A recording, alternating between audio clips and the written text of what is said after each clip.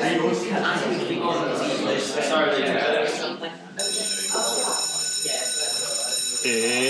Tapo Waffle time! Alright, welcome to Tapo Waffle. I'm Troyful, that's Steeful. Steeful was just telling me a story about Tintin. Okay, so let me tell you the story. I got a copy of this thing, Tintin in Africa, which in South Africa was banned, obviously, for many reasons. And I was reading through it, and it's probably one of the worst Tintins I've ever read. It's got a very loose plot line, and he goes to Africa and attacks by lions, and he gets worshipped by the African people and all sorts of stuff. Anyway, in one of the scenes, he goes into a missionary school, and the mathematics teacher has run away. So Tintin says, "Oh, I'll teach the class." And I love seeing on movies and in books classroom scenes. I always find it interesting to watch these mythical teachers.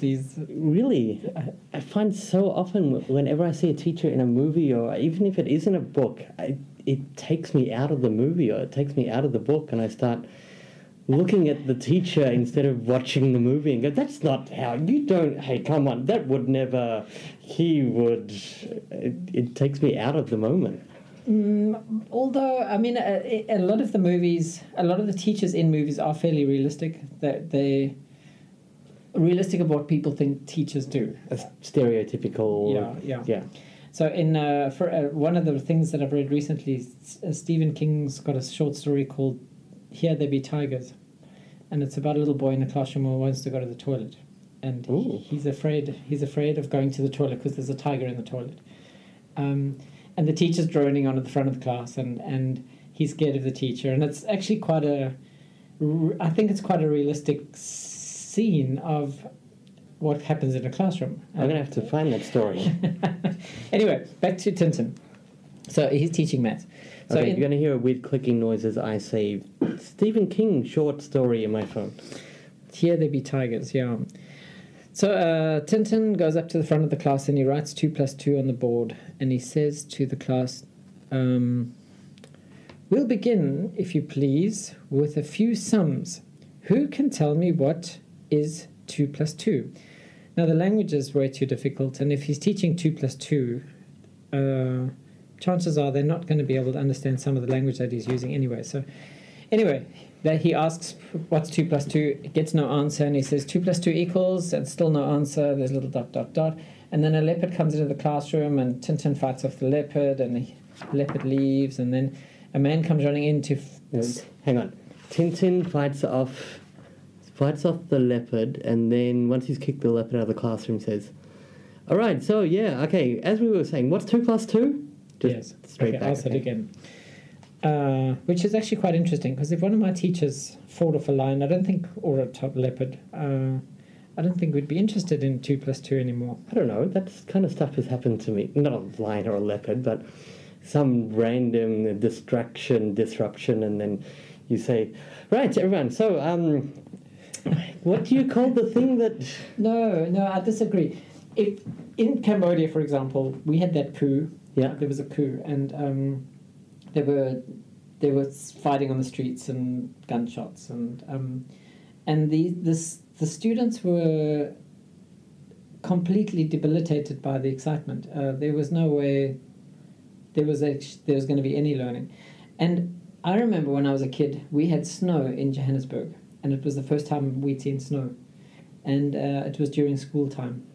And we hijacked the class. The teacher couldn't do anything with us. We wanted to look outside. We wanted to go outside. We wanted to touch whatever it was. She wouldn't let us go out. But the whole hour became about, no, you're not allowed to go outside and touch the snow. Yeah. Okay, but I mean, look, sure, some of those things happened to me very early on in my career where either I let something happen, I let the derailment continue, and now that doesn't happen. I go into class knowing that a derailment's going to happen, so I take care of it immediately and then just get on with it. Can't derailments be a good source of learning? I mean, it creates learning possibilities. Fantastic. We had the students were given 6 or 7, there was a big earthquake and tsunami in Japan in 2011? Yeah, somewhere around that. And I was teaching a bunch of adults who had colleagues in Japan, and I knew that. And I went to class that day with a little piece of paper, and it said, prepare a 30-second BBC news report on what's happened in Japan. Please try to use the following words. And I made sure they were words that were actually being used in the news report. So there were evacuate, tidal wave, etc.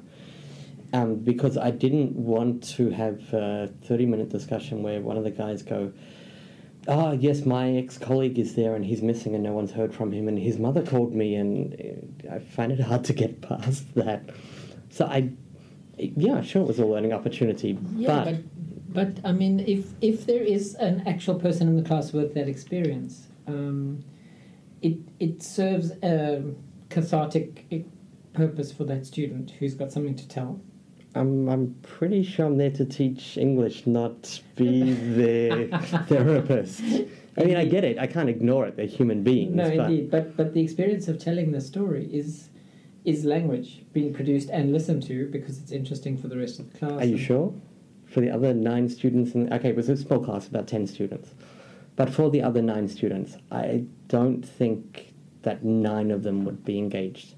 3, 4, maybe. If somebody has a presentation to give, you're lucky if half the audience is paying attention. If somebody's having a discussion, I mean, how often is it that you can have a discussion where one person is holding court over a massive group? That person needs to be incredibly charming, and there's lots of other factors that go on there. I would be sitting there the whole time going, wow, this is an interesting story about, oh my God, those other 5 guys are so bored and I'm wasting class time. I have had that, yes.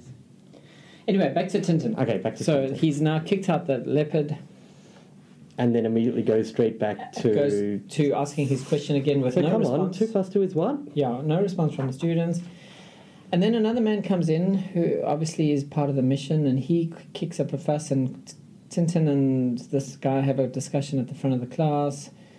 Or they have a discussion about, oh, that was my leopard, how big? So it's that guy interrupting about the thing that was just the interruption. Right. And then the guy goes out, and Tintin goes back and he says, right, for the 3rd time now, 2 + 2 makes what? And at that point, the pastor comes back in and says, okay, lunch is ready, and off they go. Thanks so much for looking after these children. Okay, lunch is ready. While I was reading it, okay, you're talking about being taken out of the story. So I was actually taken out of the story. I thought to myself, now, is this an example of really bad eliciting? Because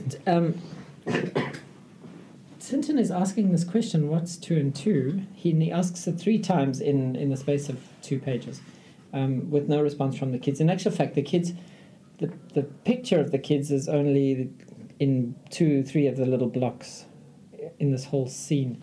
So the kids are not really part of this. And I wondered about experiences I've had with asking questions and teachers I've watched who've asked questions and got no response. And the question about when we're eliciting, are we abdicating our responsibility from actually teaching something? Because Tintin is now asking the question, what's 2 + 2? And he's got no answer, and then he asks it again, and then he asks it again. Obviously they don't know. Or they don't understand the question. Or they don't understand the question or something. And then it's his responsibility now to actually teach it. So he's gone through that entire lesson, killing leopards and fighting with people, but he hasn't actually taught anything to the students, and that's what he's there to do. He's teaching a class. Okay, so, which I assume is supposed to be the kind of the funny part of the story is he's just done 1 hour of nothing. Of nothing. And he's taught nothing. And the question of eliciting, when we're eliciting, are we abdicating our responsibility of teaching anything? Now, I know... Explain what you mean by abdicating our responsibility. So 2 + 2 makes what? And the class gives me no answer. Come on, tell me now. What is 2 + 2, everybody? I know you know this. Just tell me what 2 + 2 is. Instead of, right, guys, so I have 2 leopards and I have 2 other leopards, for example, now I'm teaching, all right? Okay. I mean, I don't know if I'd use leopards, but anyway, I'm not teaching these two and these two together make this four. That's actually teaching. Okay. And the question that I've asked has led me to believe that I need to teach it, so I teach it. You mean the first question where you said, what's 2 plus 2, and you got a non-response? Right. So my eliciting leads me to teach the thing that I couldn't get the response from. If I keep asking and I keep getting no response, I'm eliciting, but I'm not actually teaching anything. Well, there's no learning coming out of the... Okay, so by abdicating, you're saying that you're putting it's the student's fault. Is that what you mean? Yeah, why aren't you responding to me, class? Come on, man. Okay, fair enough. And then I don't teach it because I think the class is being belligerent or Stubborn difficult. or, And yeah. yes, that's right. And how dare you behave like this? Yeah, true. I mean, look, okay, you're Tintin. What are you doing after the second question? Hopefully you're doing it after the first question, but are you going to, okay, these are 2 leopards. That's what I would need to do, yes. I think that's still the teacher being a little bit stubborn. The teacher going, okay, look, come on, mate, look, see, there are 2 leopards here, right, and now there are another 2 leopards here, right? So what's the 2 leopards together?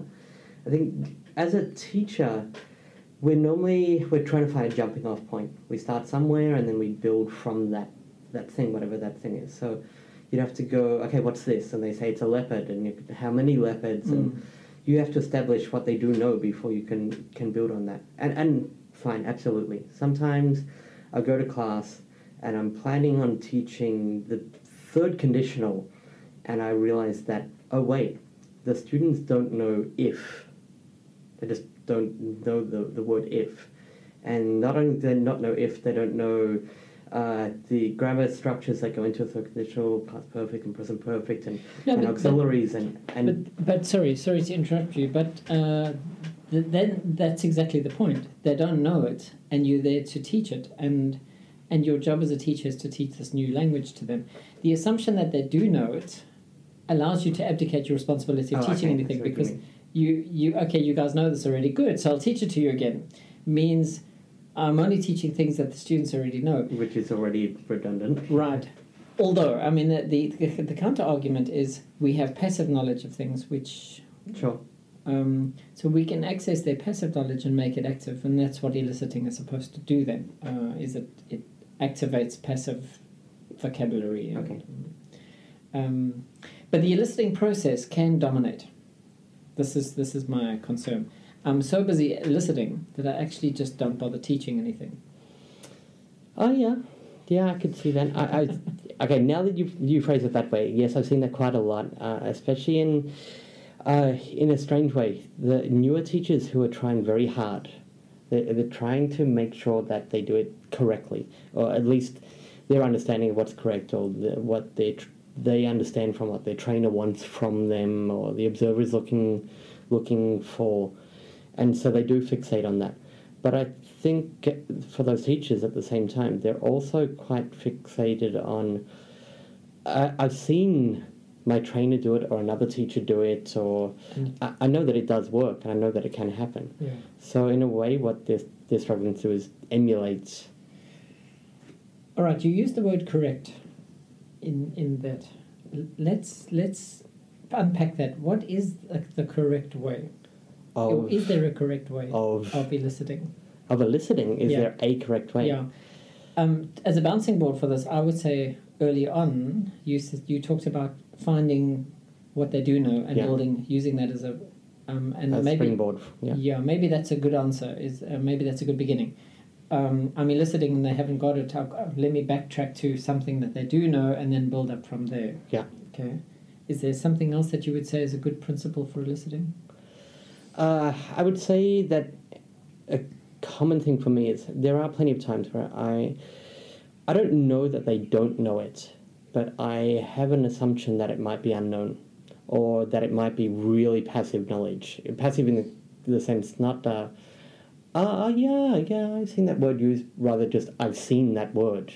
I've been exposed to it, but I didn't even understand it then, or I have a very vague and general understanding.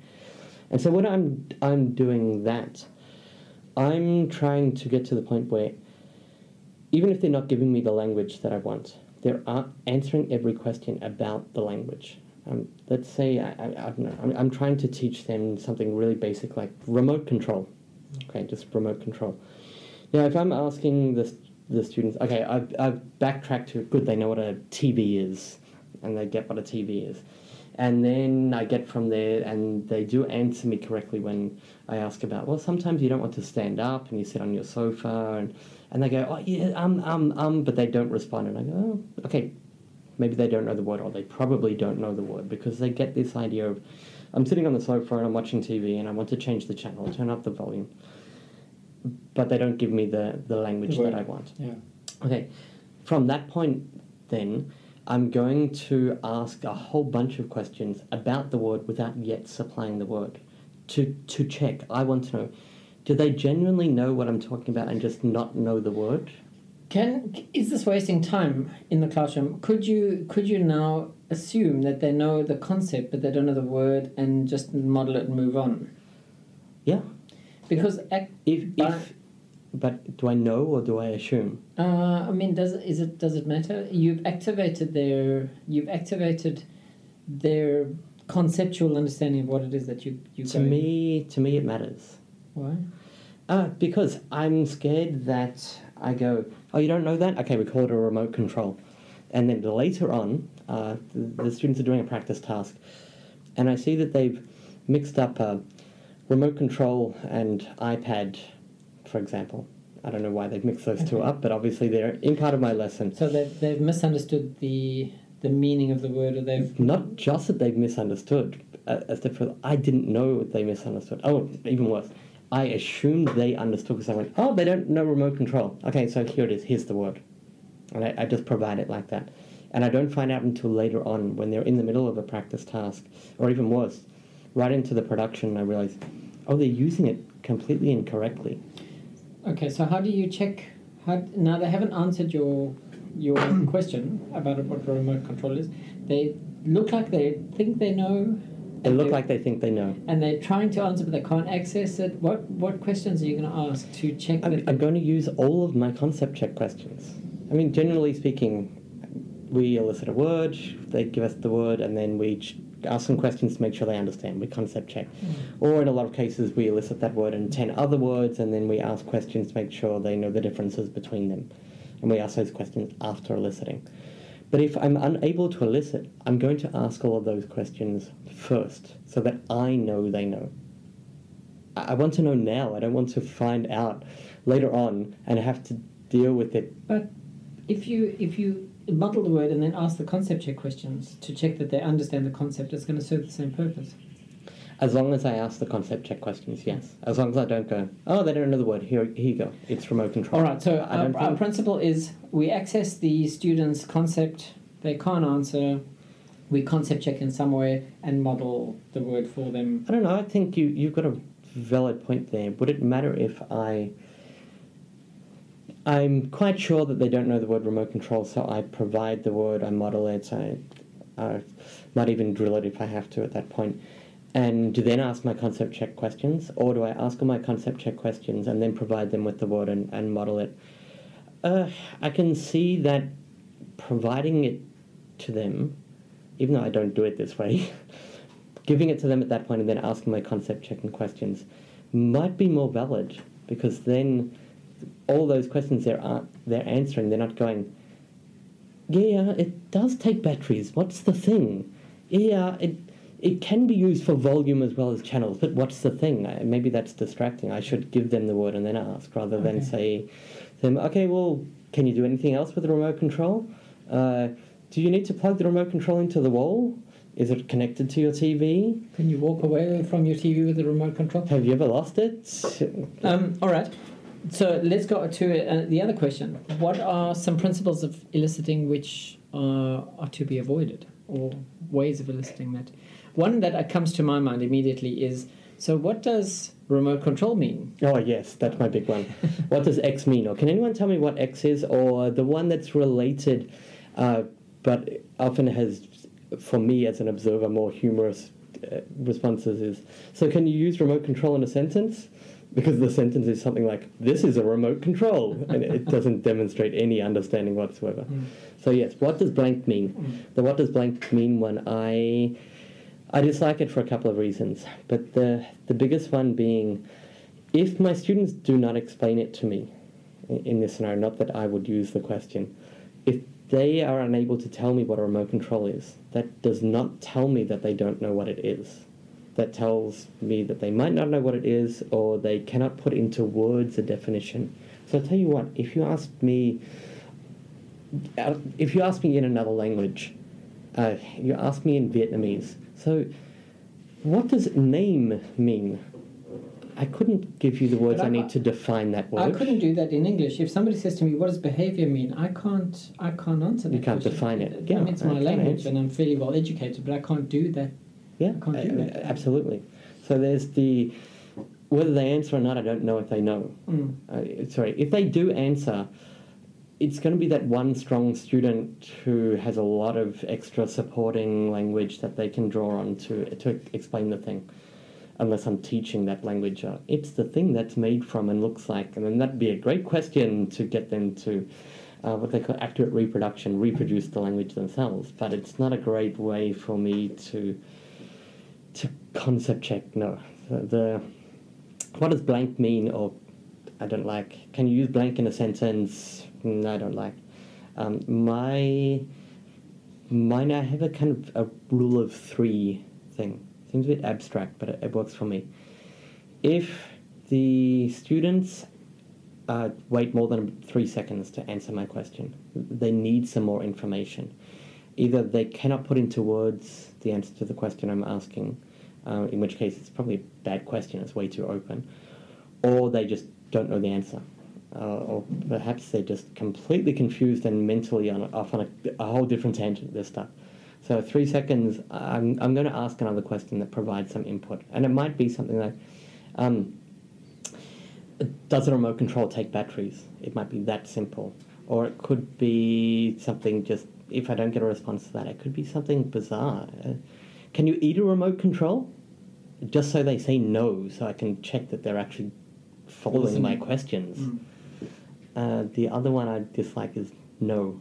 Oh, sorry, rule of three also. If my students answer wrong 3 times in a row, it's become a guessing game. It's remote control. No, something else. Laser pointer. No, something else. A stick. Well, I think that's a good point. Eliciting is not guessing what's in the teacher's brain. It's not meant to be a guessing game. I take eliciting to be finding out what they already know and then using that as a bouncing board, or accessing their schema by making them start thinking about the thing that I'm trying to teach them, so that that information is ready to go. So asking the question and eliciting, okay, so guys, what is 2 + 2? I'm only going to ask that question because I want them to start thinking about addition or whatever it is, so that I can start with the rest of the lesson. Yes, eliciting is easily abused. The no thing is my problem. Saying no to the students. On paper, I can sit down and I can give you very definitive reasons why you should not say no when you elicit. If I say to the students, well, what could you wear on your feet? And they say flip-flops. Or for that matter, I say, what can you wear on your feet? And they say, toes. Or pizza, for that matter.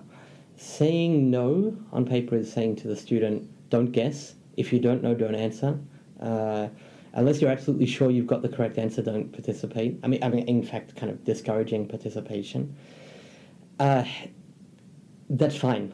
I can look at that on paper and tell you absolutely, don't say no when you're listening. You discourage participation.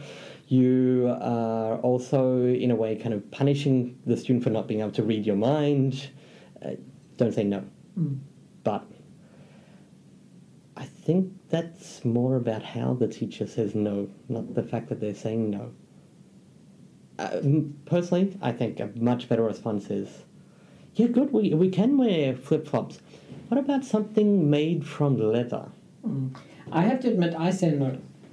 I smile and say no, and I know when I'm doing it that I shouldn't be doing that in theory, but sometimes it's just so much easier to go, let's another. I think the better response is, yes, I'm acknowledging that you're participating and joining in, and your answer is appropriate, or it fits what we're talking about. Or sometimes your answer is inappropriate, and I suddenly realize, oh wow, mentally the students, you just said opening the schema. It's not open. They're not thinking about the topic that I'm thinking about or talking about. Sure, sometimes that is the response, the wrong answer. But I've seen teachers who go, well, what about if you were really hot? What could you do to cool down? And a student says, well, turn on the aircon. And the teacher goes, no, we're in the jungle. I think that no is okay, because the teacher isn't saying, no, you're wrong. The teacher's saying, but that doesn't fit this. I'm going to use your answer to give you some more information to get to where I want to go. And I've seen teachers do that. And even though I don't do it, I can't say it doesn't work, even though... In theory. But I think a lot of the stuff in theory does work if the teacher delivers it well or carefully or well-intentioned. Or Yeah, sure. I mean, this is a question, though, of is there a wrong thing to do or a wrong way of doing it? I think the answer is often going to be there's a wrong way rather than a wrong thing. Right. Okay, I agree with that. Back to Tintin. Okay, back to Tintin. We've got asking what's 2 + 2 is not wrong. No, it's not wrong. And non-response actually does tell him something. We can't guess how long he's been asking this question and fighting off leopards and so on, but it certainly wasn't a constructive lesson for the students in the class, and that makes it wrong from the perspective of what it is. From the perspective of he was supposed to teach them something. No, let's not look at it that way, because there's a much better way of looking at it. The students were supposed to learn something from the lesson. Right. Now, if they learnt that thing regardless of what he did, sure, that means he didn't teach well, but that doesn't mean it was a waste of a lesson. In this case, at the end of the lesson, all we know is that he walked out without ever getting an answer to anything. So we, as far as we know, he may have initially asked the question, and the students all sat there and went, hey man, that's a weird accent, I don't understand this guy. Or they sat there going, wow, check this guy, he's a foreigner and he's in our class, and they're having a completely different internal discussion with themselves. But what we do know is he kept the students busy, and the missionary was pleased and fed him. Yeah, sure. Afterwards. Yeah. I think there's one thing that you missed in this whole Tintin thing that you gave it to me to read just before we had this discussion. The opening of this is, the missionary or pastor or whoever, the guy who runs this place walks in and introduces Tintin. This is your class, you'll enjoy teaching them, yada yada. And the students say, hi, Mr. Tintin. And then the very first thing that happens is Tintin, what's his dog's name again? Snowy. The first thing that happens before Tintin says a word to the class is Snowy says, Tintin, 2 of them are talking at the back.